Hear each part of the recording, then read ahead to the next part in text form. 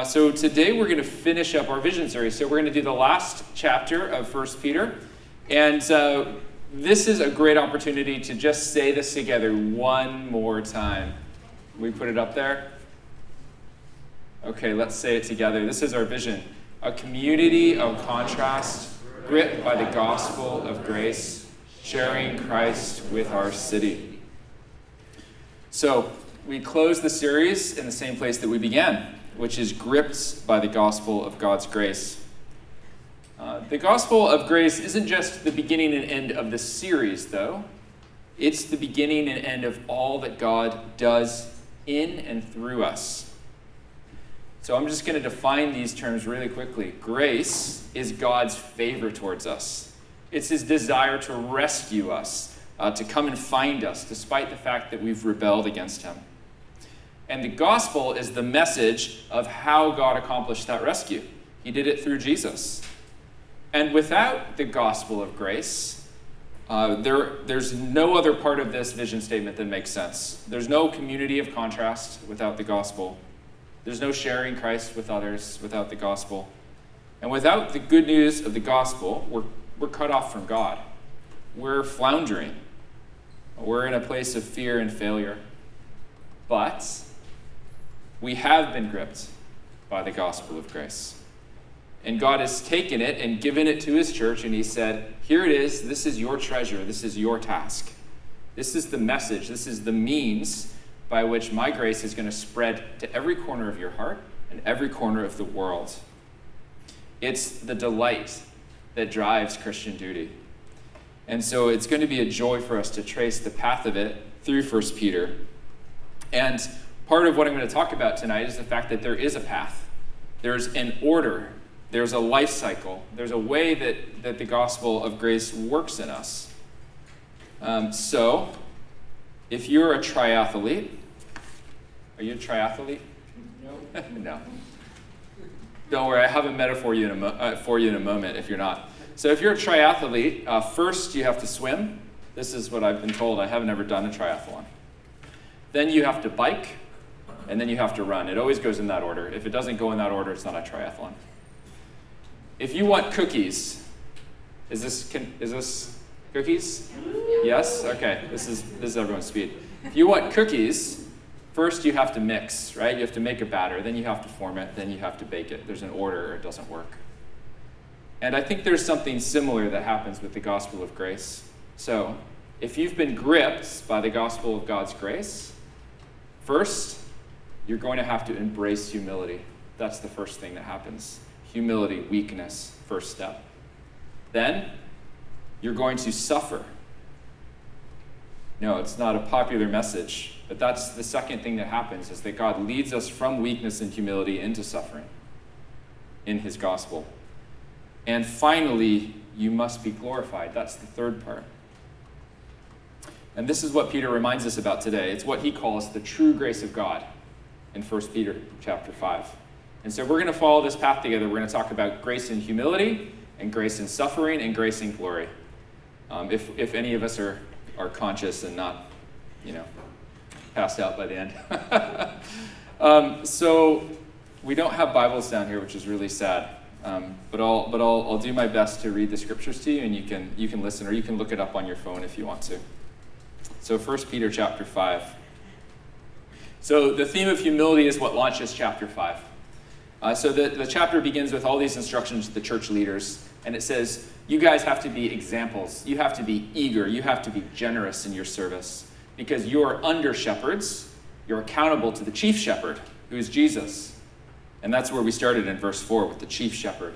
And the chief shepherd promises glory to all those that complete the course, that complete the race. So the call to humility starts with the church's leadership. And then he says this is also a model for how the younger are to approach their elders in the church. And he says it's a standard for everyone in God's church. So he says this, all of you clothe yourselves with humility towards one another. Clothe yourselves with humility towards one another. So from the top of the community all the way to the bottom, we wrap ourselves in humility. So if you had to put on a robe to answer the door, that's like wrapping yourself in humility. And it's an interesting image that humility is the thing that buffers our relationships in the church. It's what's in between all of us. But I have to tell you something, and that's that in the Roman world, humility was a dirty word. It was an insult. So if you wanted to really put someone down, you would say they were humble. And it's kind of the other meaning of the word, right? Someone that's pathetic, someone that's needy, someone that's weak. This is what you would say about slaves or someone that was really poor, really out of sorts, that they're humble. And so humility goes a lot deeper than just kind of waving off a compliment and pretending like you're fine. Humility is about wrapping ourselves in weakness in the way that we relate to one another. I'm going to try something because we're in this hall and I think that you might enjoy it. And that's, would you guys like to take a moment and just share with your neighbor about this? Woo! All right. I want you to just turn to your neighbor and say, what would it look like in our community if we wrapped ourselves in weakness? What would that mean? Try it. Let's go. Okay, your minute is up. That was wonderful. I loved hearing the buzz there, and I would love to know what all of you are saying. We're going to keep plowing forward. Okay, so my visual for this idea of wrapping yourself in weakness would be groups like AA or NA. And I think they have it right with this, where at the beginning of every meeting you would start and you would say, hello, my name is Ben, I'm an alcoholic. That's how you wrap yourself in weakness, at least one way. And it's not surprising that programs like that have Christian origins, is it? The reason is that this sort of disposition, it's not natural. It's not natural for me to approach another person in weakness. I always want to come and bring my strength and put it in front of me, in between us. But it comes from being grounded in God. It comes from being grounded in the reality that we are sinners saved by grace, being comfortable with that being our identity. And so humility in the community of contrast that God is making us into, it begins in our relationship with God. It doesn't begin by wanting to be humble or by trying to be humble. It begins in our relationship with God. It grows out of being gripped by the gospel. And the way that 1 Peter says it is God opposes the proud and he gives grace to the humble. And I think you could think of this principle as like the law of gravity in the Bible. It's inescapable. You can't get away from it. It's everywhere in the Bible. That humility and weakness and poverty, that's the soil where God works. That's where he meets people. That's the place that we meet Christ. That's where grace looks like good news, is when we realize that we're low and we need it. God said it like this in Isaiah. This is from our first reading. I dwell in the high and holy place, and also with him who is of a contrite and lowly spirit, to revive the spirit of the lowly, to revive the heart of the contrite. In other words, if you're looking for God, if you want to find out where God is, he's in two places for sure. He's in unapproachable, magnificent glory in a place that you can't get to by yourself at least. And he's also with the humble and the weak. And that's the place that we already are. So that's very good news for us. So if by God's mercy we come to see our neediness, our humility, our weakness, that's the place that God dwells. He's waiting there to revive us. And I think it's, like I said, it's not that we need to be humble. It's that we are humble. We already are humble. We're helpless. We need God's rescue. And so we're gripped by the gospel in weakness. And he commands it in verse 6. He says, humble yourselves, therefore, under God's mighty hand, that he may lift you up in due time. So, God's mighty hand. I don't know what image you have in your head. This is from the book of Exodus, this image. And every time Exodus uses it, it speaks of God redeeming and rescuing his people, reaching out his hand, and he is reaching out and he's splitting the sea, and he's giving manna to his people, and he's creating whirlwinds and pillars of fire. And so, we don't cower before God's mighty hand. That's not what this image is. This image is a hand that reaches out to save people, and we throw ourselves into his hand. That's what it means to humble ourselves under his mighty hand. Verse 7 says, Cast all your anxieties on him because he cares for you. And it's not a separate command. It's part of that same idea. This is the way that we humble ourselves as we grow in the gospel. We humble ourselves by throwing our anxieties and our worry on the mighty hand of God that saves, on the one who cares for us. So I don't know about your anxieties. Mine are all about control. So it's knowing looking at the world that is kind of scary and big and a lot of change, and knowing my own weakness, and then trying to come up with plans and contingency plans. And maybe I can mitigate my fragility. And sometimes I feel like I'm just locked in a mental escape room. Do you know what an escape room is? Like you have to solve the puzzle to get out. And it can feel like that with anxiety. That if we just look around for clues and we solve the puzzle, maybe we can find a way out. But what this passage is saying is that is a prison of my own making. And right at the heart of the gospel is the reality that God stands ready to take my weakness and lift me up by his mighty hand, that I don't need to figure it out myself. And that's why the command to humble ourselves is we're given a way to do it. The ongoing way to do it is by casting our cares on him in prayer. Over and over, daily, as Andrew was saying, trusting his provision, trusting his saving ability, continuing to give him those anxieties, and waiting on him. The gospel grows in our hearts as we can do this, and not just recognize our weakness, but in a sense, celebrate it, because it's the way that God is saving us. So often in my Christian life, I've asked myself, am I strong enough? Am I strong enough to do what God is asking me to do? I can't do it. I'm not strong enough. I think that's absolutely backwards. The real question is, am I weak enough? Am I weak enough to cast my anxieties upon him and let his mighty hand deliver me? Weakness is the way. And the next point, we're going to need to be very weak for the next point, which is grace in suffering. So I'm going to read the next couple of verses to you. Be alert and of sober mind. Your enemy, the devil, prowls around like a roaring lion, looking for someone to devour. Resist him, standing firm in the faith, because you know that the family of believers throughout the world is undergoing the same kind of sufferings. So, God's mighty hand grips us by the gospel, leads us from humility into suffering. It's not where I would expect him to save me to.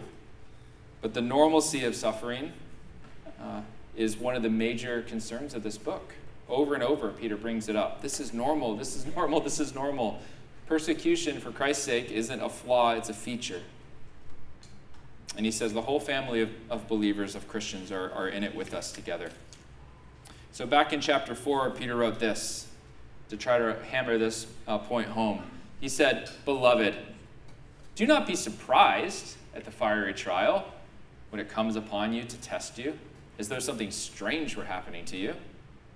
But rejoice insofar as you share Christ's sufferings, that you may also rejoice and be glad when his glory is revealed." Don't be surprised when you suffer for Christ. It's expected. Now, we've got to be careful here. Peter isn't addressing all human suffering. So the suffering that you have in this hot room listening to this sermon isn't the fiery trial. The fiery trial, it may feel like the fiery trial. The fiery trial, no. The fiery trial is specifically suffering for Christ, suffering because we are following Christ. He goes, in chapter 4, he spends a long time saying, now if you're suffering because, you did something, you broke the law and you went to jail and you're acting wickedly, like that's not what I'm talking about. No, he's talking about us following Christ, choosing to follow him, living according to his commands, living righteously, and being abused for seeking to honor Christ, seeking to be faithful. And the central question that he's trying to address here, that he's really after over and over in this book is, if it's true that I'm in God's mighty hands, that he's scooped me up and is saving me from danger, why is he allowing this to happen to me? Why? Why suffering? So, we took a stand for the gospel as a church. Why did we lose our building? Where is God when that happens? Many people I know say, I've given up career opportunities, I've given up relationships and money and time. Why hasn't God rewarded me? Why is my life so difficult?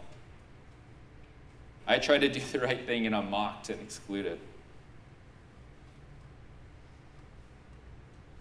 And the temptation is to think that it's evidence that we've somehow gotten the gospel wrong, right? That's what he's addressing here. They're questioning, if God is letting these things happen to us, do we really have the gospel? Is he really saving us? Is he really living up to his promises? And Peter's point is, you're not suffering despite your faithfulness, you're suffering because of it. It's expected. Now, the suffering that's inflicted on Christians, it's not good. It's evil. And yet, Peter's clear, it's also given to us by the hand of God. It's allowed. It's the will of God that we experience it says earlier in the book. And so because of that, we're to rejoice, because it means that we are united with Christ in it, that somehow we're experiencing and growing in him more deeply by the suffering that God is leading us through as we lean on him in our weakness. Now this is a little bit more dicey in terms of vulnerability, but I gave you one question to warm up. So I wonder if you want to take just a minute and just say something to your neighbor about what this might be stirring up in you. Is there something that you're facing right now, or something that this makes you think of that you'd like to share? So I'll give you a minute, and you can do it. Go ahead.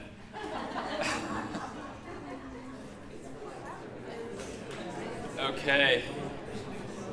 I've drunk all the water in my bottle, so now that means it's time.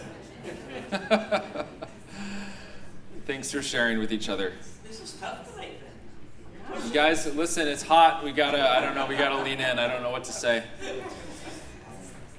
Okay, so when we're walking a Christ-shaped life, we're walking a cross-shaped life. That's what we've been talking about. God leads us into suffering. And chapter 5 gives us 2 commands to help us navigate this, to help us do it. What should we be thinking about when we're facing this suffering? How should we do it?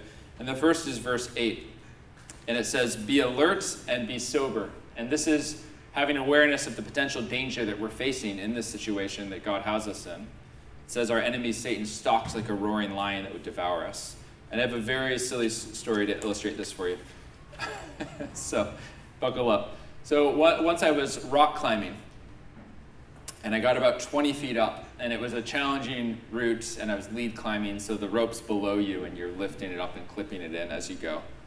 And so I got a little bit nervous, and I looked down at my belay just to make sure that I was safe.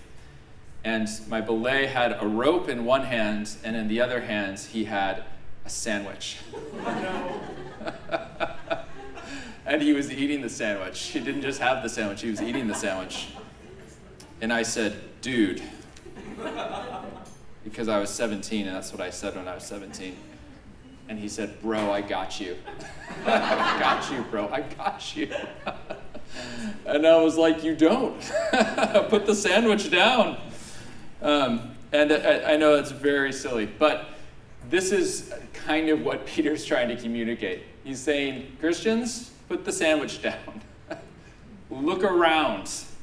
Keep your wits. Be aware. This is not a place to play around. The enemy could swallow you whole in this moment of suffering. It's easy to slip. So alertness and sobriety is the posture that Christians ought to have. The second command, though, is that we're not just to be aware that we're in a dangerous situation, we're actually to resist Satan. It says resist him by standing firm in the faith.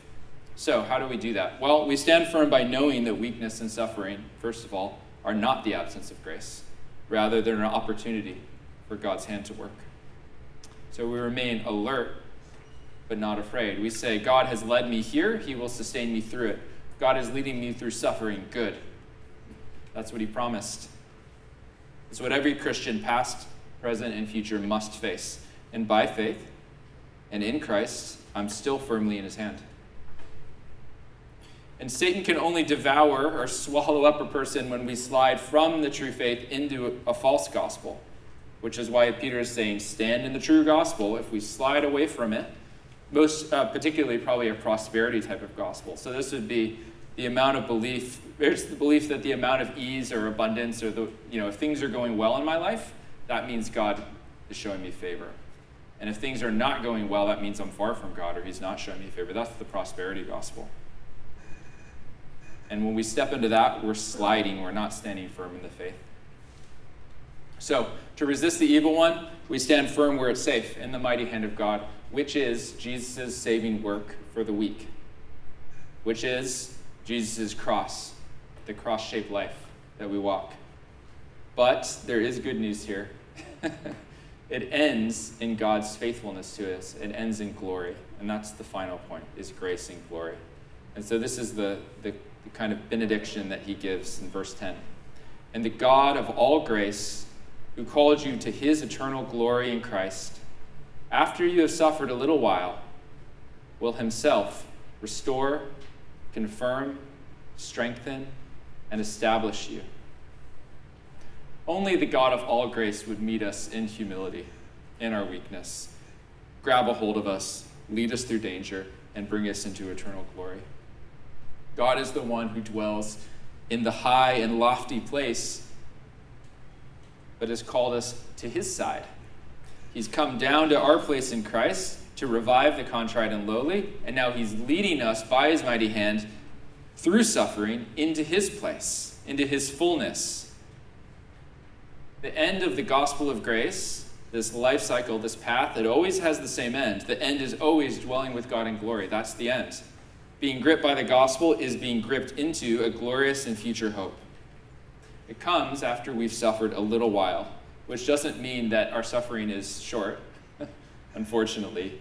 What it's trying to do is place this context of difficulty in perspective, saying it's really short when you compare it to eternity. Our trials now are a blip compared to what God has called us into.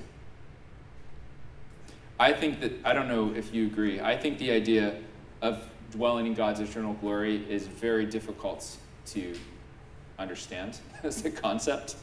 The most concrete example we have of this journey is Jesus, because Jesus suffered on the cross, even though he was innocent and good. And he rose in victory in a new body, and he ascended to his Father, so he went to glory. But what that place and experience is like is very metaphorical and poetic, isn't it? It exceeds our imaginations. So the New Testament it talks about mansions and says there's a place there for us. It's called the New Jerusalem with streets of gold. There's no tears, there's no pain, there's no death. It's moving from a dim mirror, not being able to see, to full sight. But the word Peter uses is eternal glory, which is God's weight and presence in his fullness. And what's I think is very interesting is that Peter doesn't close by describing God's glory and what it's going to be like there. He actually describes how you and I are going to be furnished to be in that place.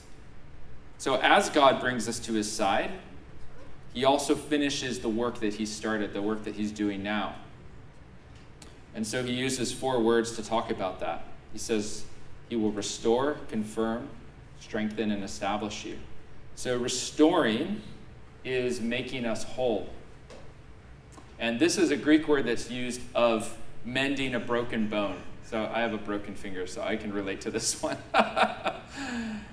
So in eternity, God is going to take any part of us that's out of joint, and this is metaphorical, right? So you can look inside and think all the parts of me that are out of joint, whether through injury, various damages, illnesses, and difficulties we faced. God is going to take those things and set them so that they're healed and they're right. That's what restoring is. To confirm us is to strengthen us in our faith. And so this is where faith becomes sight. And so this is where our disposition shifts from, suffering and weakness and faith and hope now to certainty. It's seeing it complete. It's seeing the reality of it finished. That's what confirm means. Our faith is not hope in a future thing. It's happened. To strengthen us is to give us power to stand So we've spent a lot of time, or I've spent a lot of time, talking about weakness, leaning in faith on God from a place of poverty. But God, in this passage, says one day, you're not going to lean on me because you're weak. I'm going to have made you strong, which is amazing to imagine. And finally, he says, we'll be established.